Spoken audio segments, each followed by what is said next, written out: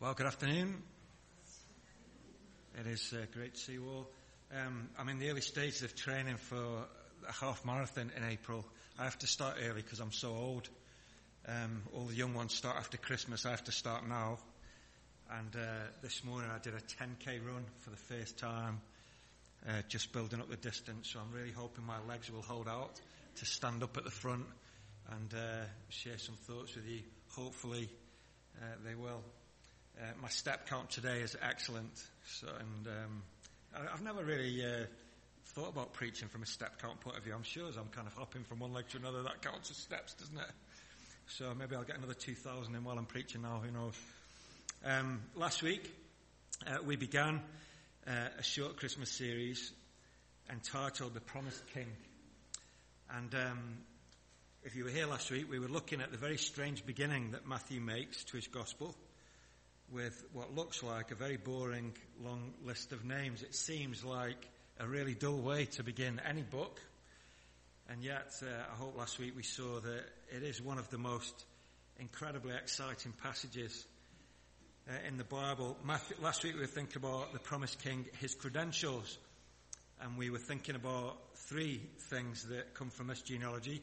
First of all, the fact that Jesus is the fulfillment of every single good promise that God has ever made to us and to this world. Secondly, the birth of Jesus also marks a completely new beginning, because he comes to put right everything that is broken in this world and also in our lives, if we'll allow him to.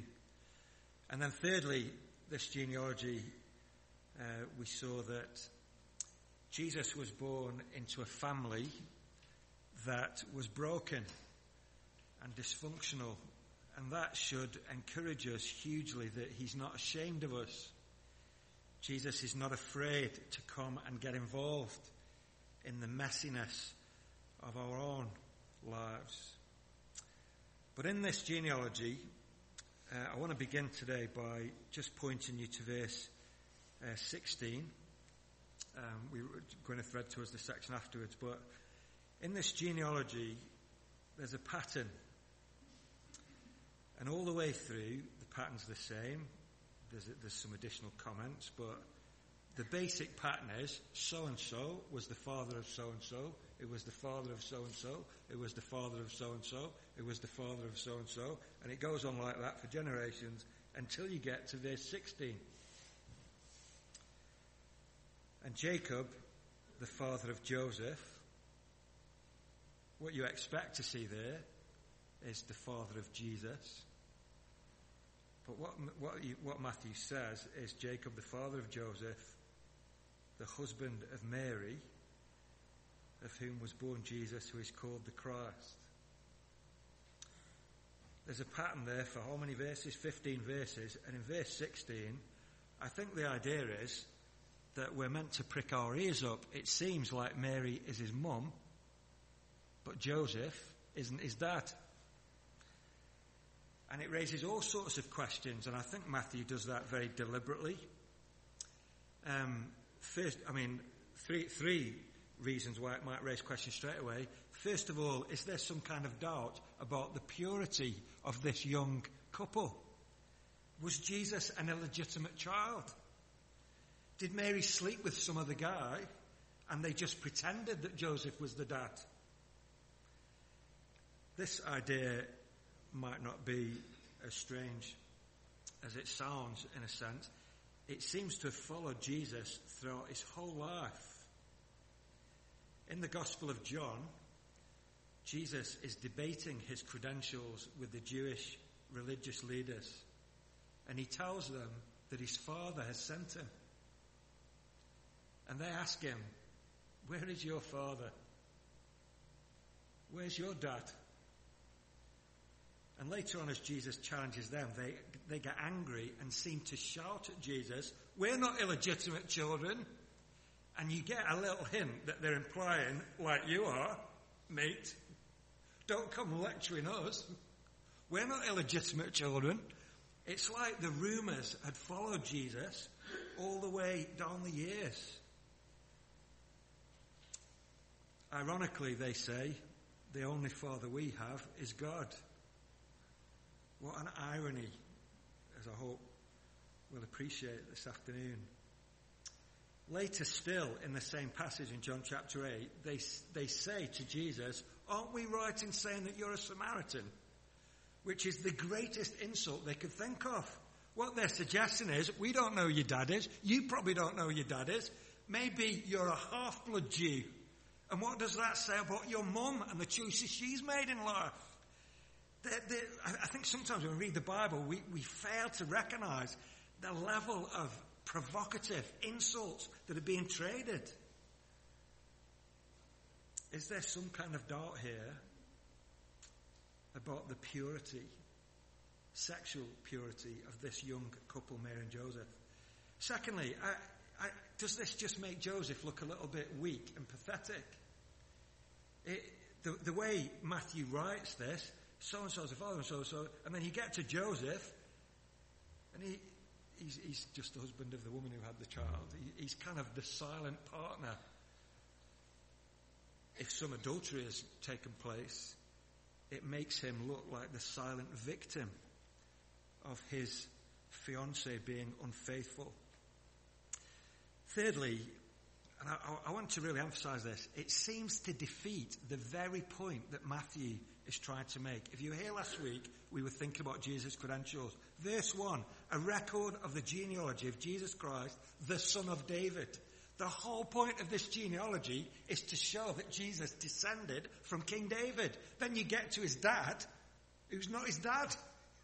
It's like Matthew's trying to make this massive point, and then we get to verse 16, and he breaks the link.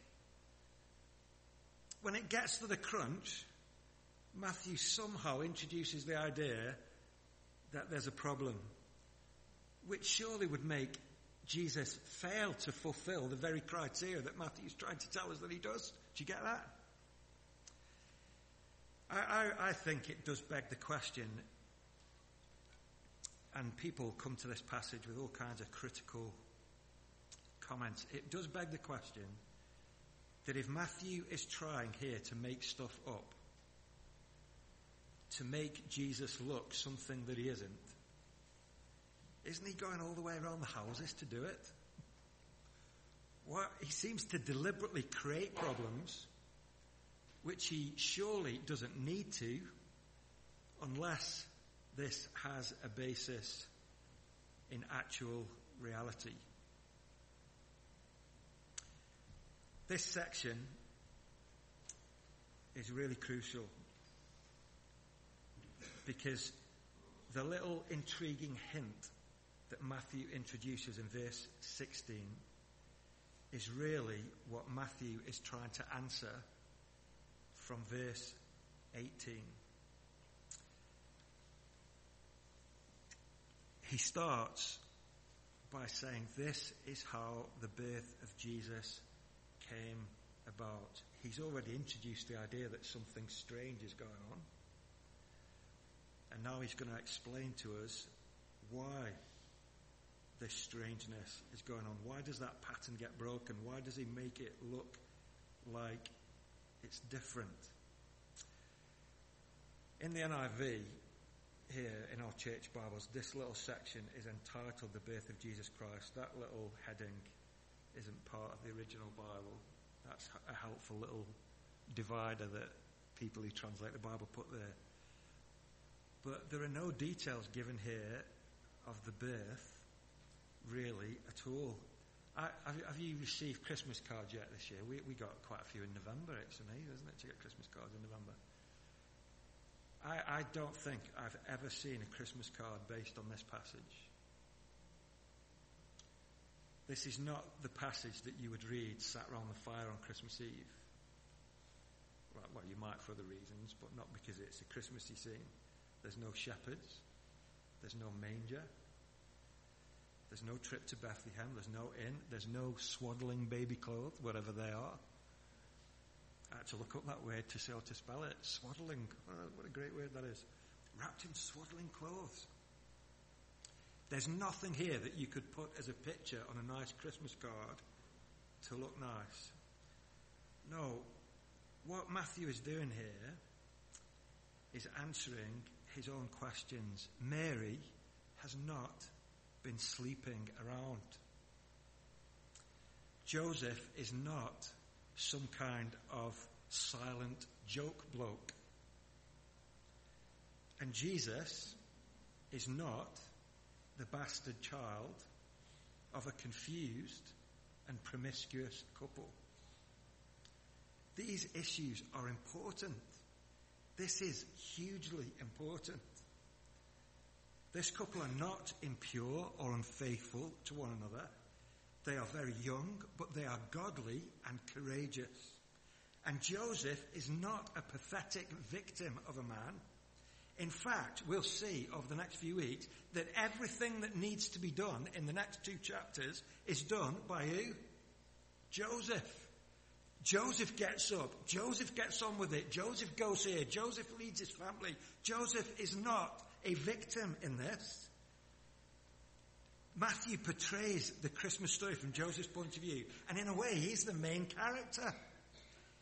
He is thoughtful and strong and decisive and practical and caring and compassionate. He is portrayed here as a proper bloke, not a joke bloke. God is with him. He is not a ditherer or a victim. And one of the main points here is that actually, by God's plan, Joseph does become the legal father of Jesus, even though his birth is a miracle. That is why Matthew makes so much here of the naming of the baby Jesus. We'll get to it, but in verse 20, an angel appears to Joseph. We'll get to it. I don't want to steal my thunder. We'll get to it, I promise. Look at what the angel says. Joseph, son of David. That's the whole point. Joseph, in the line of David. Joseph, son of David. The hairs on the back of Joseph's neck must have stood up. Do not be afraid to take Mary home as your wife, because what is conceived in her is from the Holy Spirit. She'll give birth to a son. And you, Joseph, are to give him the name Jesus. Why? Because naming implies ownership. There's a lovely verse in Isaiah chapter 43 where God says to his people, I have called you by name. You are mine. Joseph here, by God's plan, is legally adopting, if you like, the Lord Jesus into his new family. That's why this passage is so important. And the section ends with that very phrase. There's no phrase here that's there by accident. The very section that we read ends with that very truth. And he gave him the name Jesus. Joseph, son of David.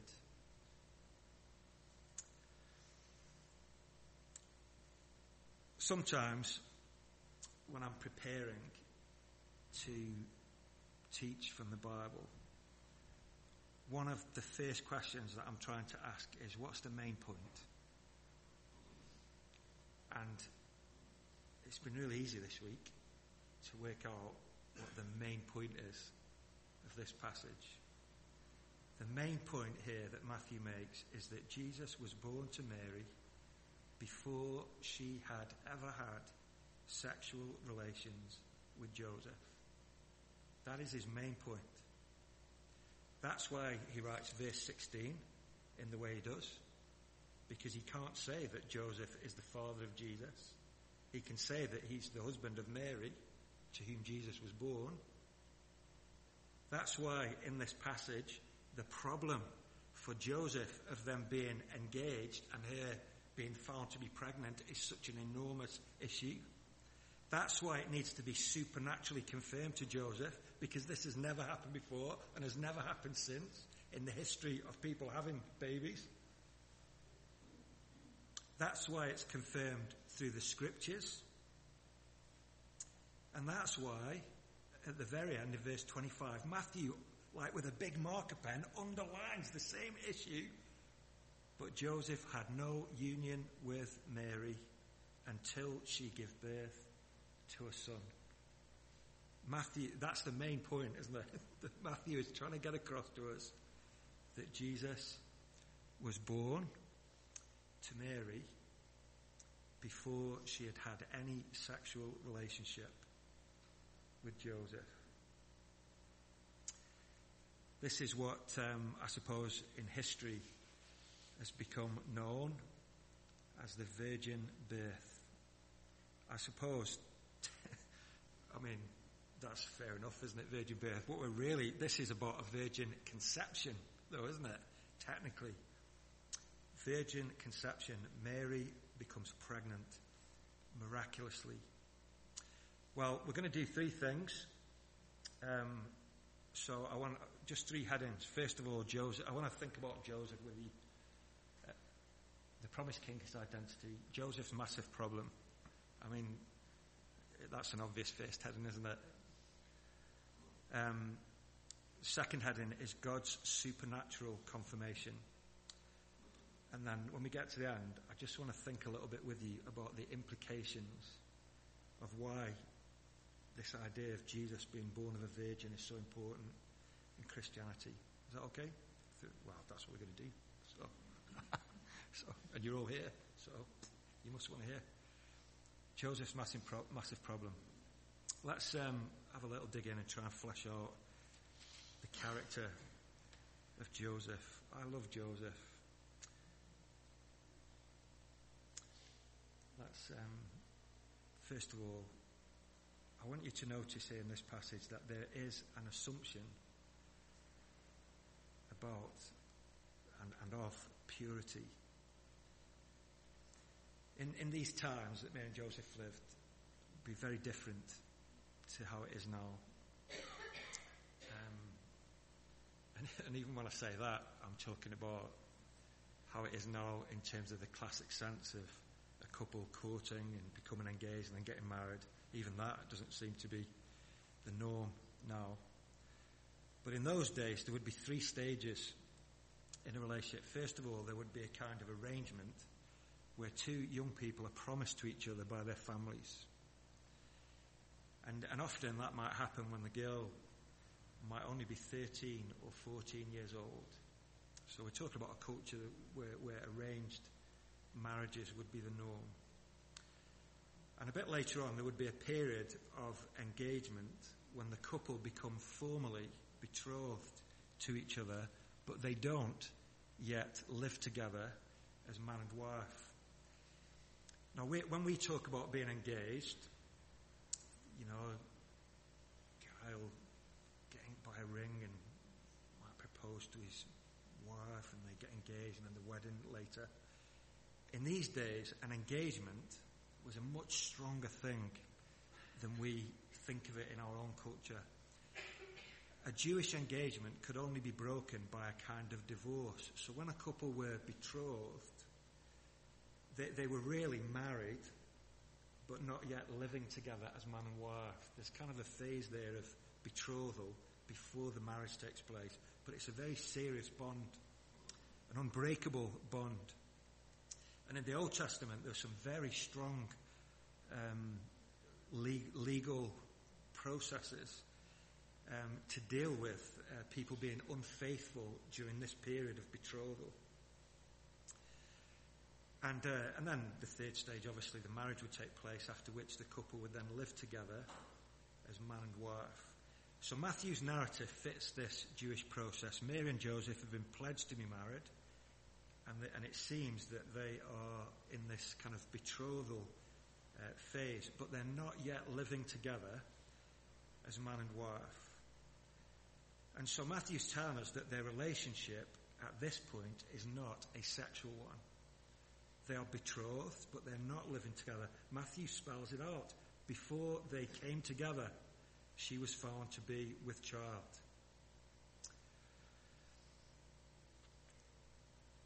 What is very striking is just that Matthew doesn't elaborate. He's not really making a teaching point in a way. But what is striking is the assumption, isn't it, of sexual purity. The idea here of commitment to one person, the waiting, the respect, the self-respect, the discipline, the faithfulness. And don't forget that these people here, Mary and Joseph, at this point are possibly very young, late teens. And in a culture that prized the wisdom and maturity of age, Joseph and Mary's purity here makes them all the more striking. Here is a thoughtful, godly young couple who are self-disciplined and who are living a life of purity before God. Surely that speaks to our modern culture, doesn't it?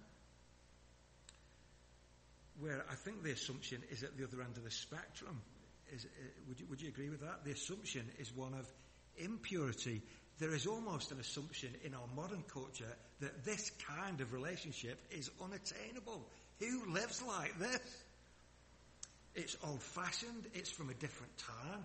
Any couple who live like this would be totally going against the whole grain of a culture that says, try before you buy. A culture that says, if it feels good, it must be right. I just want you to see how the Bible honors purity and how clean this young couple are here. And let me say too, I want to say this with warmth and grace. This doesn't mean that sexual sins put us outside of God's grace somehow. We don't want to create an environment in our church or anywhere where people are shamed and made to feel like outsiders. So there's two challenges going on at the same time here, isn't there? We want to uphold the goodness and rightness of sexual purity. And we also want to uphold the importance of compassion and kindness when we fail to live up to those ideals. Two things being done at the same time. Anyway, all of this really underlines why Mary's pregnancy is such a problem, doesn't it? It becomes clear that she was found to be with child. Matthew helps us with a little hint there that this is a miracle. She was found to be with child through the Holy Spirit. One of my questions about this is whether Mary told Joseph what she knew. You ever wonder that? Luke's Gospel very much gives us Mary's perspective on the Christmas story. Remember that Mary had been visited by an angel, and she knew that she was going to conceive a child supernaturally. Just keep your finger in Matthew and just look with me at Luke's Gospel, or I'll read it to you. Luke chapter 1, verse 28. The angel went to Mary and said, "Greetings, you who are highly favored. The Lord is with you." Mary was greatly troubled at his words and wondered what kind of greeting this might be. But the angel said to her, "Do not be afraid, Mary. You have found favor with God. You will be with child and give birth to a son, and you are to give him the name Jesus. He will be great and will be called the Son of the Most High. The Lord God will give him the throne of his father David, and he will reign over the house of Jacob forever. His kingdom will never end." "How will this be?" Mary asked the angel, "since I am a virgin?" And the angel answered, "The Holy Spirit will come upon you, and the power of the Most High will overshadow you. So the Holy One to be born will be called the Son of God." So Mary hears this from the angel. What does she do with that information? Does she go and find Joseph and tell him, guess that an angel appeared to me, and I'm going to conceive a child? Does she tell Joseph?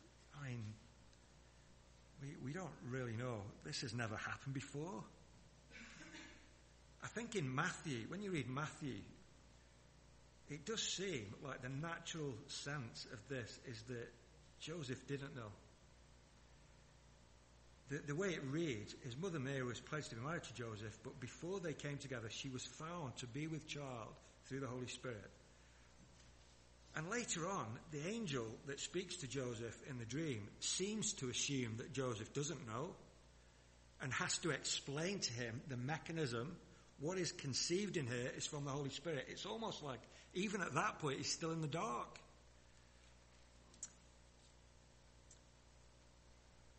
Maybe Mary just thought, this is so incredible. God will have to work it out. If that is so, her faith is amazing, isn't it?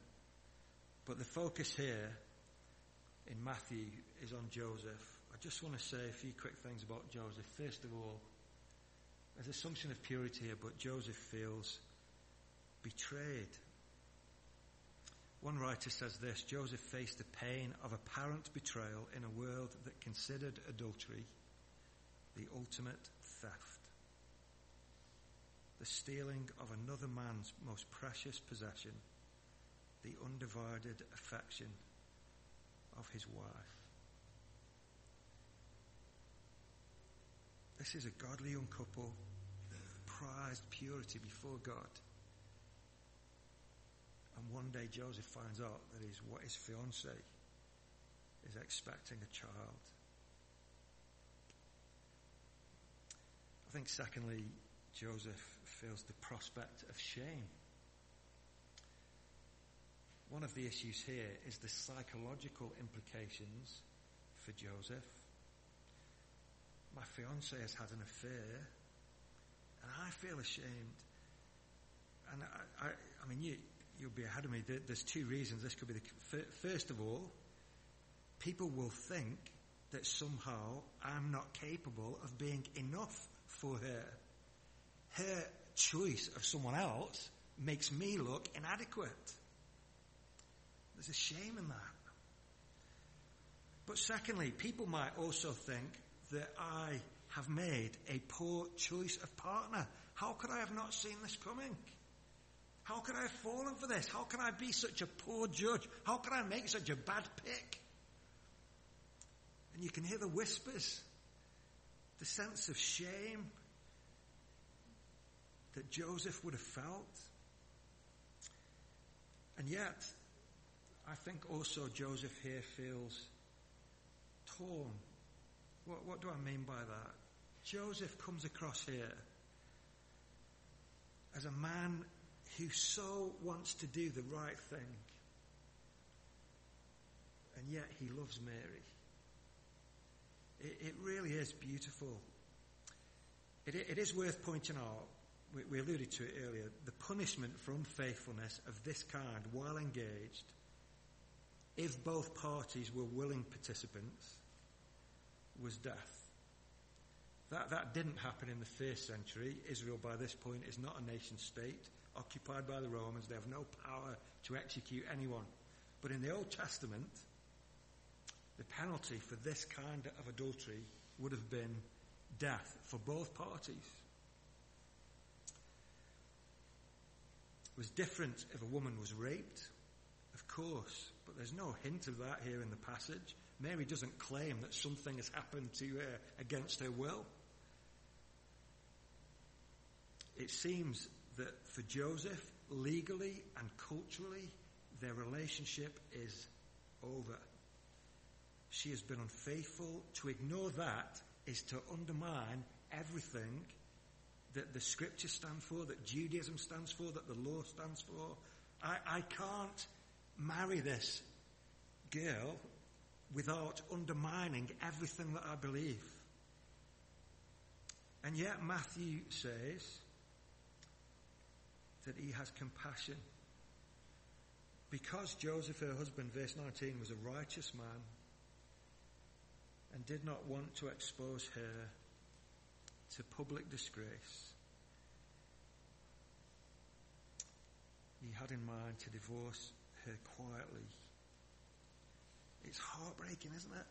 He's so utterly... Here's a man who is torn between two things.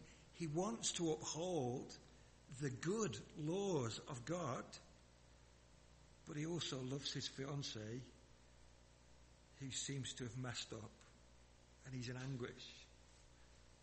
If ever there were sleepless nights, sometimes in life there are people who seem to want to bring the full force of the law down on someone else's head. You come across people like that? And there's no compassion. It's hard, harsh. These are the rules. They've been broken. They deserve everything that's coming. Other times, we so want to show compassion and love and kindness that we can easily ignore sometimes things that are right and wrong. Joseph here is caught between exactly that place, isn't he?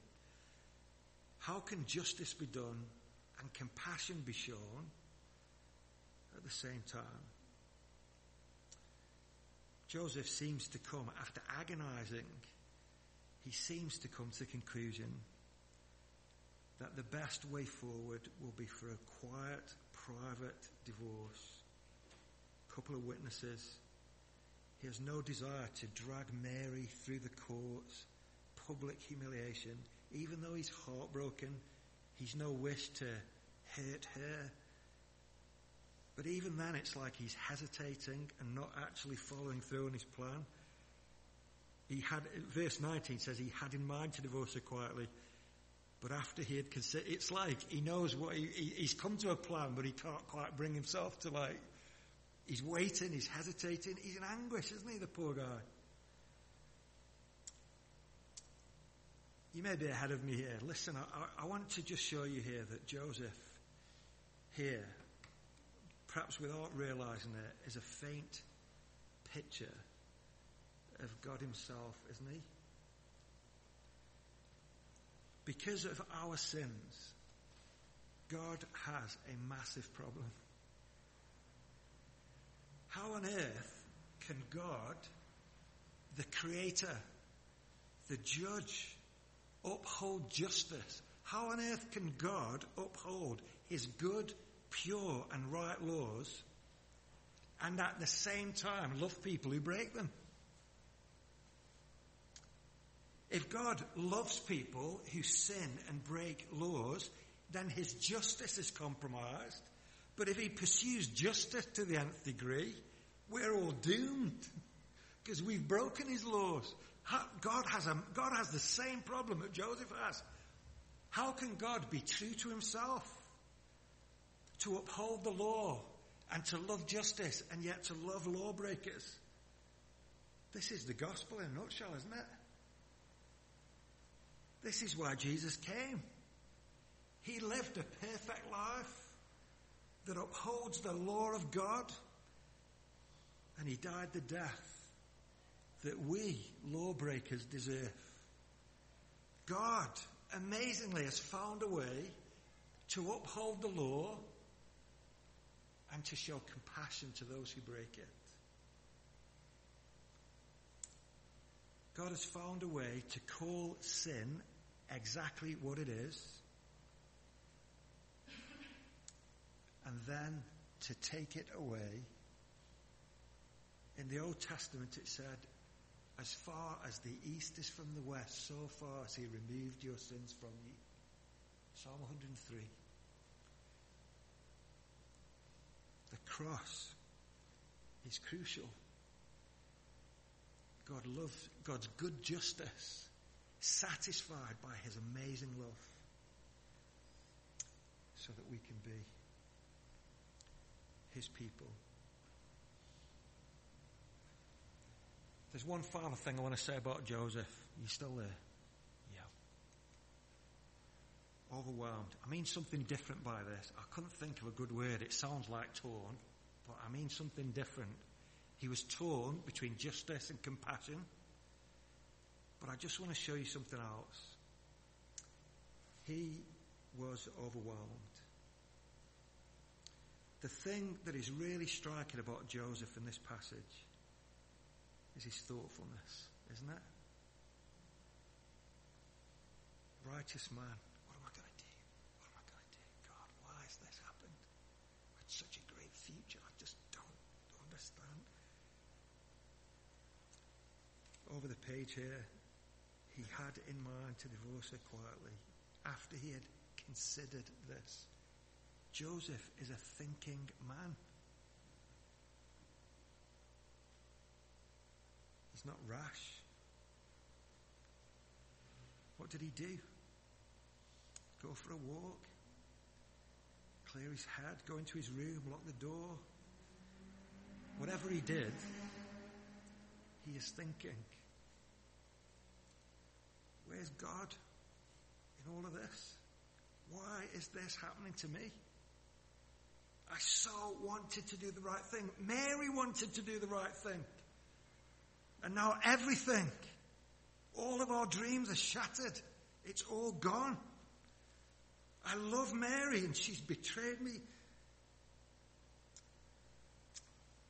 I wonder whether in life sometimes we might feel something of those emotions. I wonder whether there are times in your life when you felt this kind of combination of inadequacy, confusion, heartbreak. You know what our culture would suggest, don't you? Facebook friends. They're great, aren't they? Facebook friends. You put it on Facebook, you never guess what Mary's done. And then there's 50 comments. Go and get smacked, mate. That's what you deserve. Go and get hammered. Forget all about it. Facebook friends are great, aren't they? It's no one's worth bothering that much with. I'll tell you what, going out and getting hammered, says Joseph, it says no one cares. It says I've got nothing left. It says there's no point. It says I've got no hope anymore. It says God is useless and means nothing to me. That's what going out and getting hammered says, isn't it? Let me ask you a question. We know the story. We feel Joseph's pain. We sense his confusion and heartbreak. But let me ask you this one question. Has God abandoned him?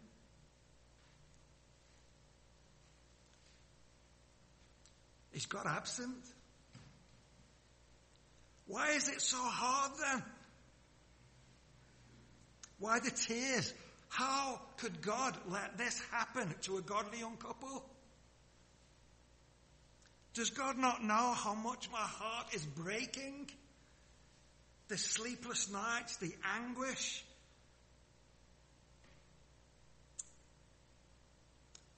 When difficulties come into our lives, the most crucial thing is what is going on in the secret places inside our own hearts, isn't it? And Joseph here, he is a thoughtful, diligent man. He has no clue what is happening around him. His heart is almost bursting.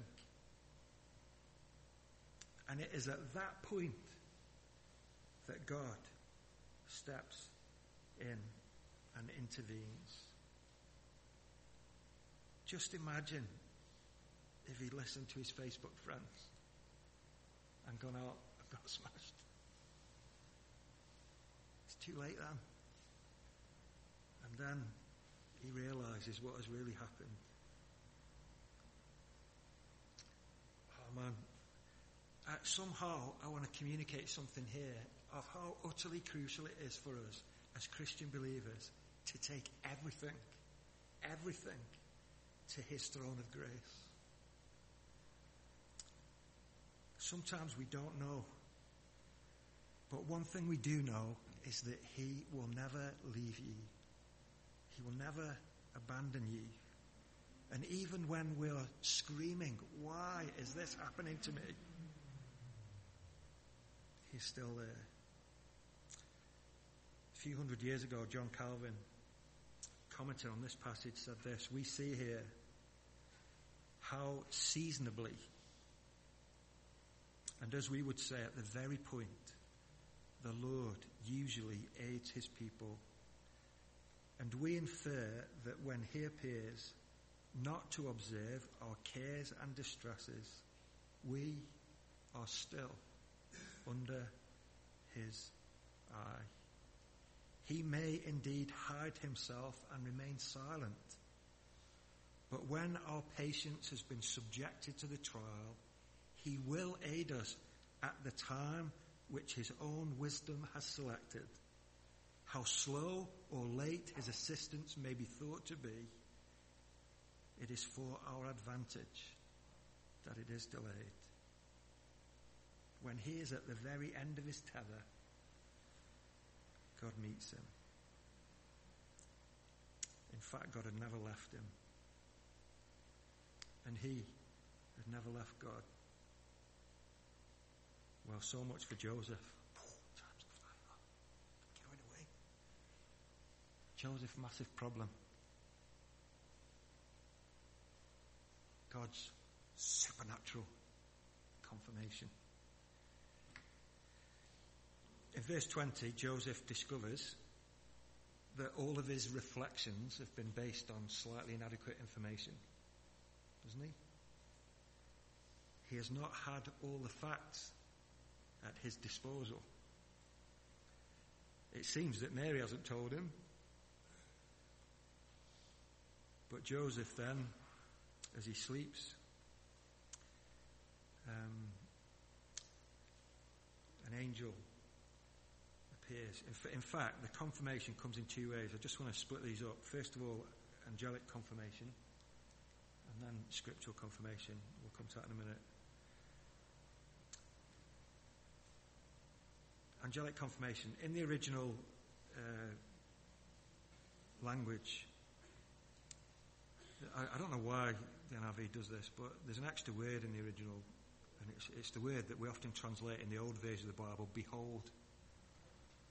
You get it like in the King James, and behold. It's a little Greek word, and it's there in verse 20. And that word in the original Greek, I mean, it sounds archaic to us, the word behold, and behold. What it really means in the Greek is, you'll never guess what happened next. That's really what Matthew's writing. If we could have a way of saying that in English, you will never guess what happens next, guys. That's what Matthew's saying. There's excitement in that word. There's vibrancy in that word. The idea of dreams being used by God is one that we perhaps struggle with in our Western culture. Certainly this kind of revelation occurred a lot in the Old Testament. And Matthew, as a Jewish man, is quite interesting, writing a gospel.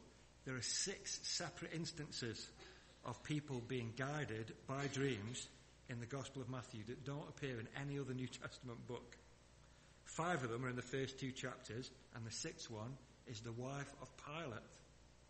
Remember the story of Pilate's wife coming to him and said, I had a dream, this man's innocent. The Magi were warned in a dream not to go back to Herod, and there are 4 separate occasions where Joseph receives direct guidance from God by means of dreams. And it's interesting, we already touched on it, didn't we, that this angel in this dream addresses Joseph as the son of David. What an amazing thing that is for Joseph to hear. So, the angel, this is a supernatural revelation, isn't it? And maybe Joseph needed nothing less than this. I mean, his wife's expecting a child. His heart's breaking. He needs to know this is a very unique situation.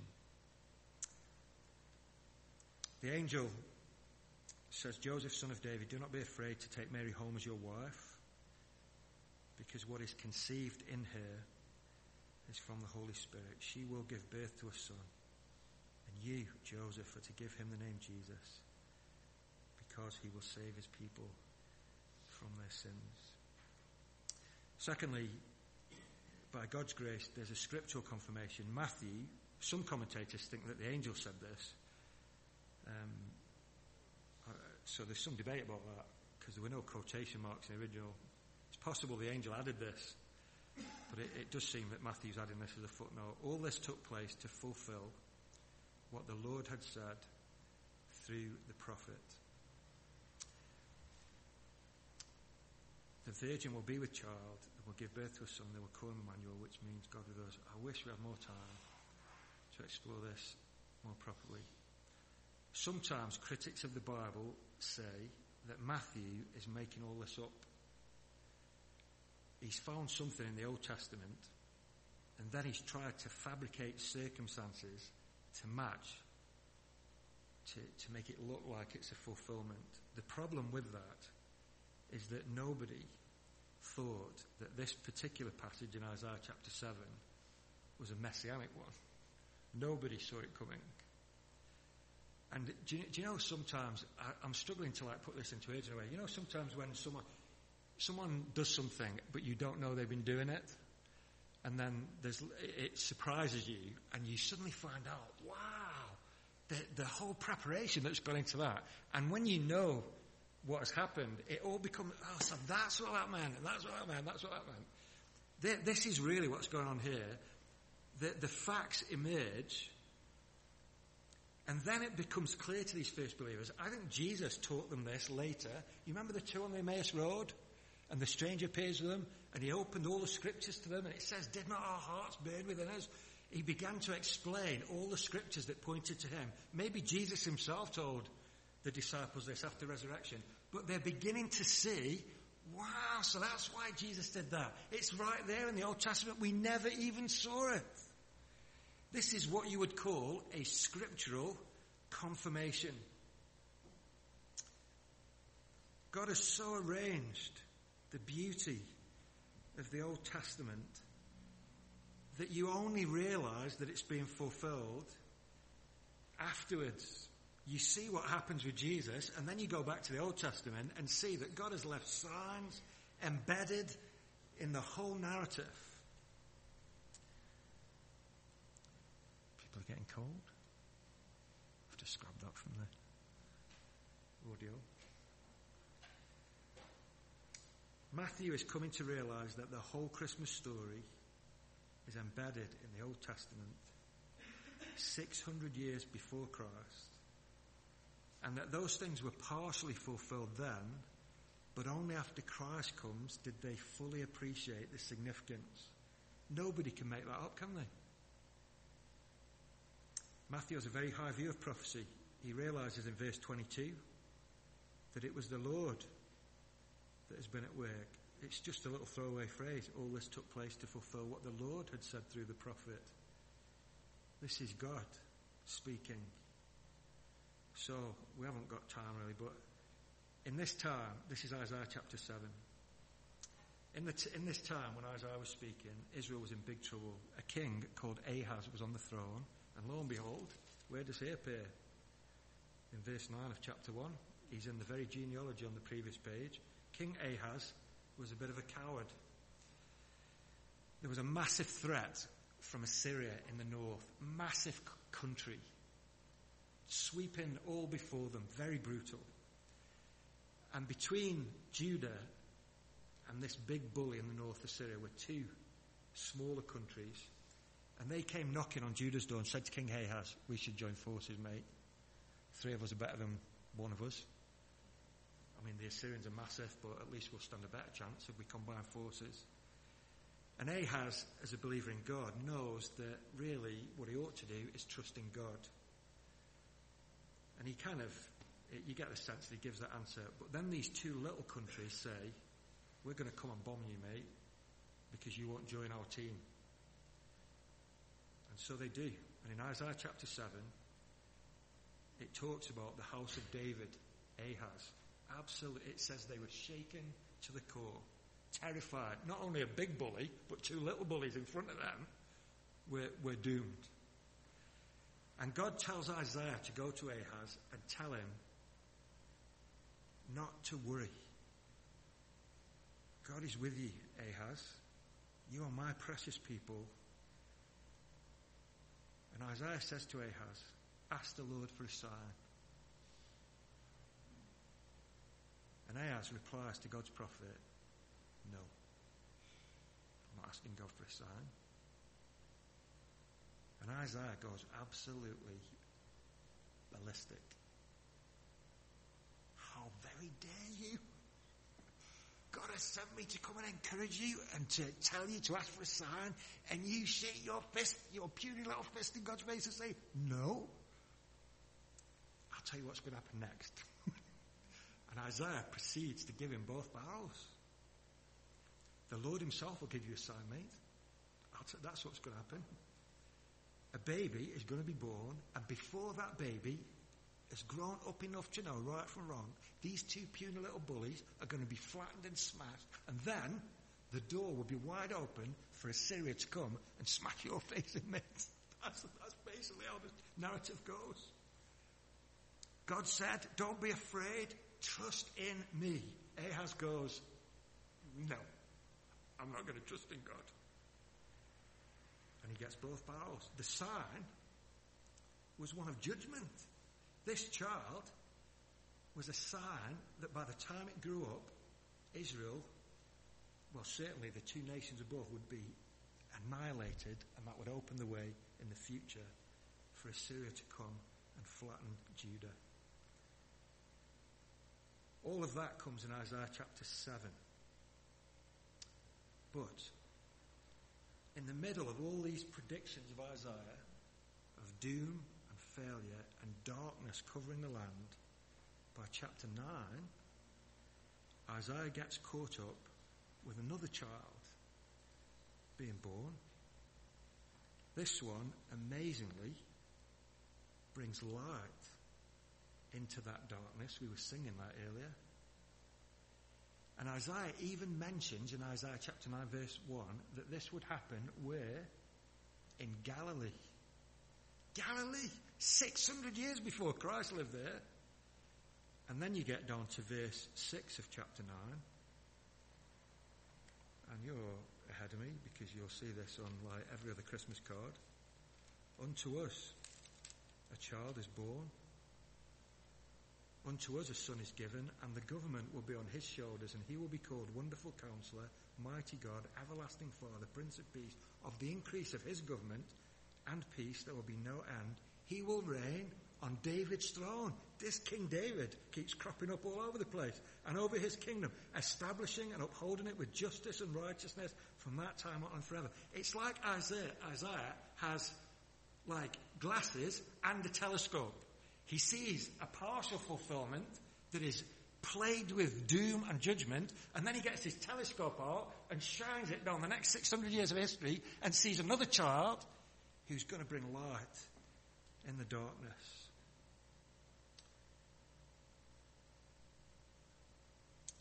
And when the angel comes to Joseph, this is why the genealogy that we looked at last week is so important. Jesus, son of David, Joseph, son of David. All of this stuff is being fulfilled in the birth of Jesus. And listen, what God is actually saying here is that despite the house of David spectacularly failing to trust God, King Ahaz, he's on the previous page, that God would never mess up or fail to fulfill his promise to put the right king on the house of David's throne.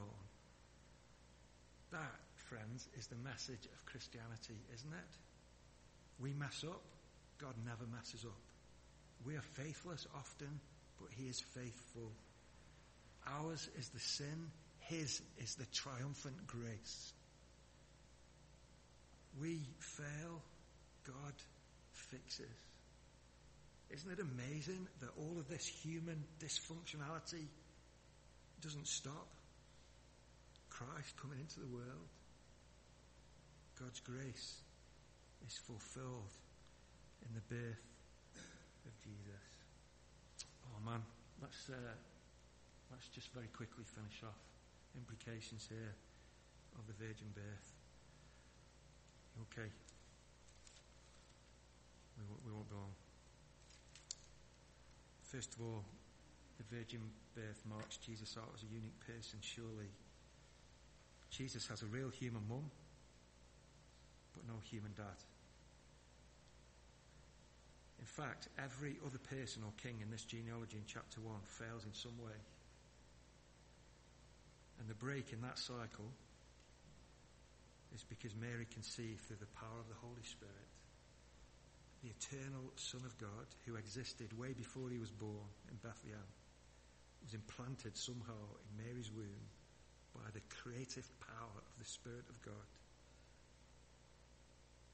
God's solution to human problems does not come from human potential. It doesn't come from human procreation.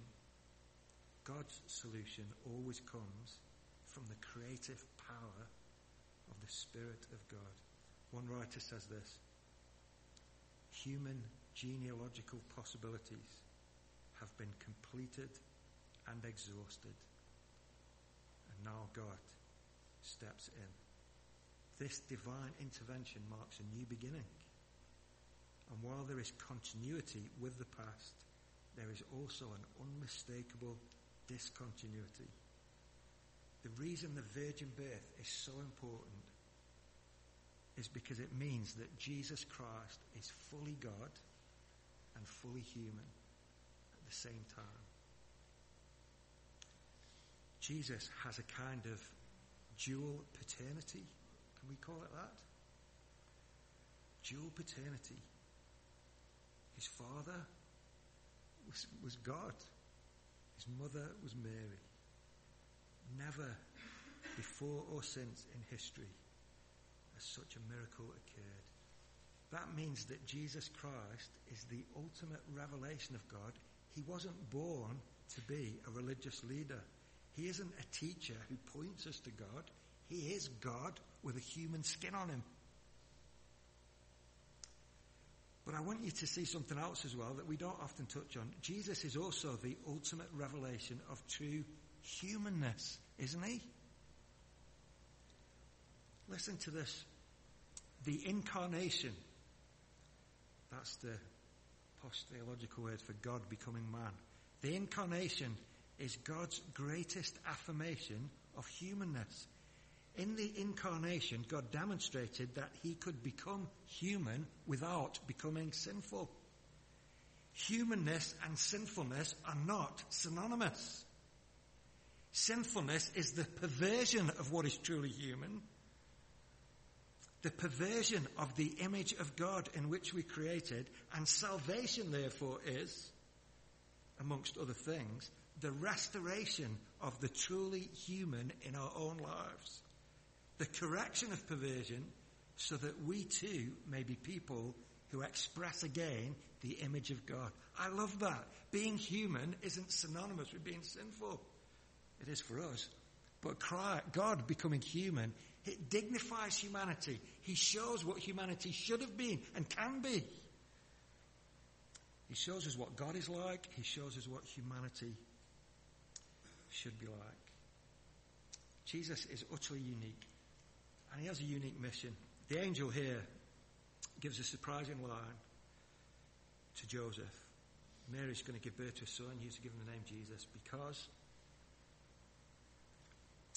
he will save his people from their sins. Are you expecting that? The new and eternal King David. His job wasn't ever to smash the Romans. His job was to come and save people like us from our sins. Matthew links that later to the cross.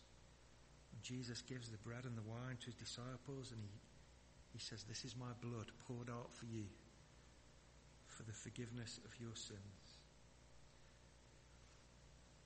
In the Old Testament, there's a psalm, Psalm 130. It's one of my favourite psalms.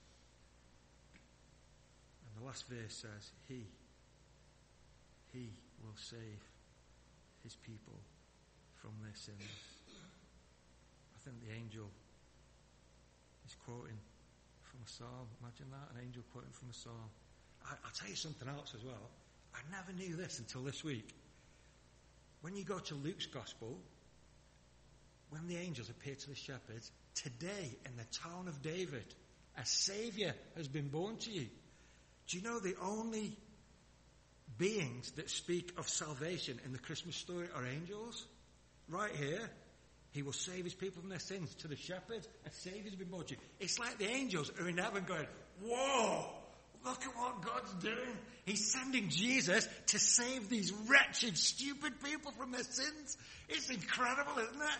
I don't know if angels go down to the pub to have a chat and talk, but as they're looking at what's going on, they announce it to the shepherds, to Joseph. It's like the angels are excited to see what this amazing, gracious, kind God is doing in his broken world.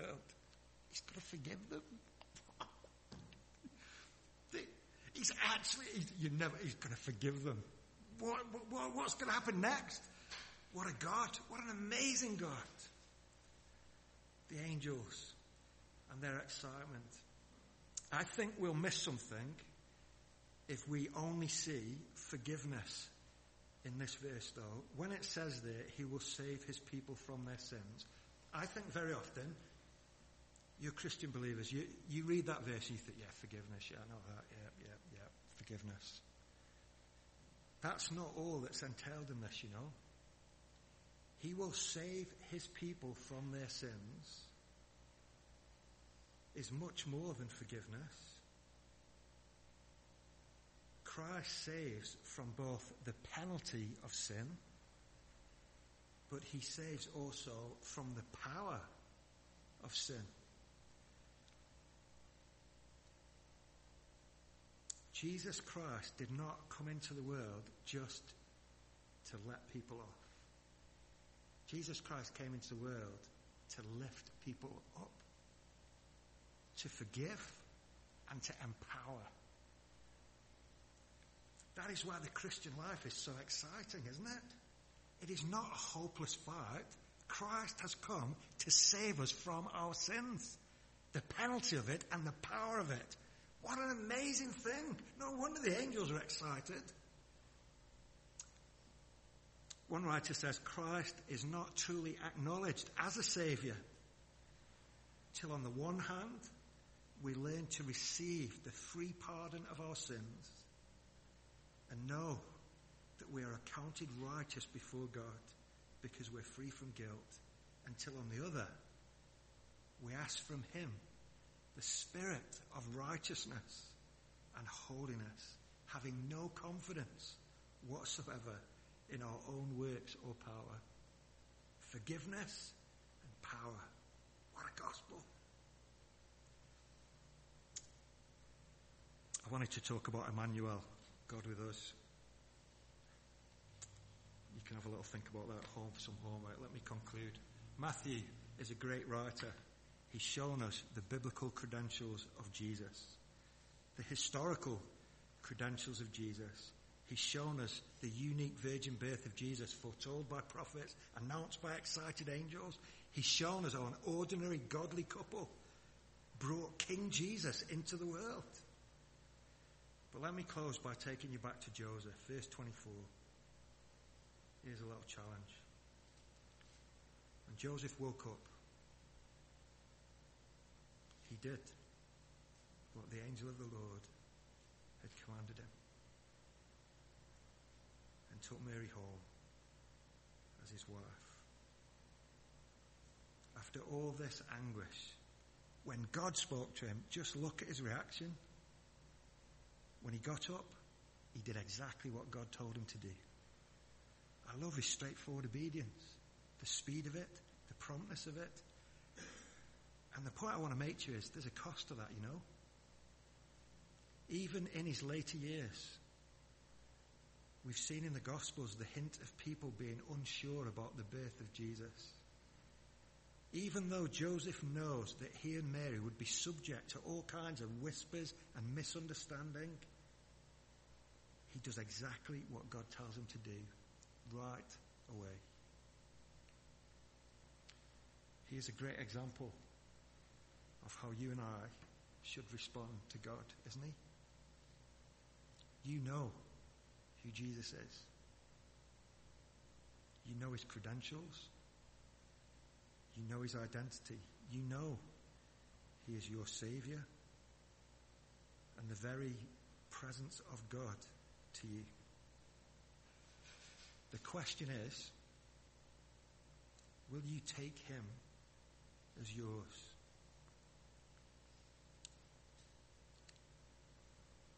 Is there something that you're afraid of? What will people say? What will others think? Does what people think matter more to you than he does? That's Joseph, isn't it? What does it matter what others think when God has told me what to do?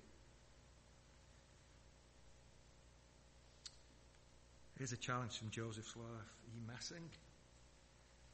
There is no worse way to live than to know who Jesus is and fail to follow him properly. Nowhere is following Jesus said to be easy. But when you do, you will have his forgiveness and grace and strength and help and power every single moment of every day. You don't need to get wasted when things go wrong, because you have him and all of his glorious goodness. Could today be the day when you, like Joseph, stop hesitating and decide right now, whatever the cost, to commit your all to Jesus, the promised King?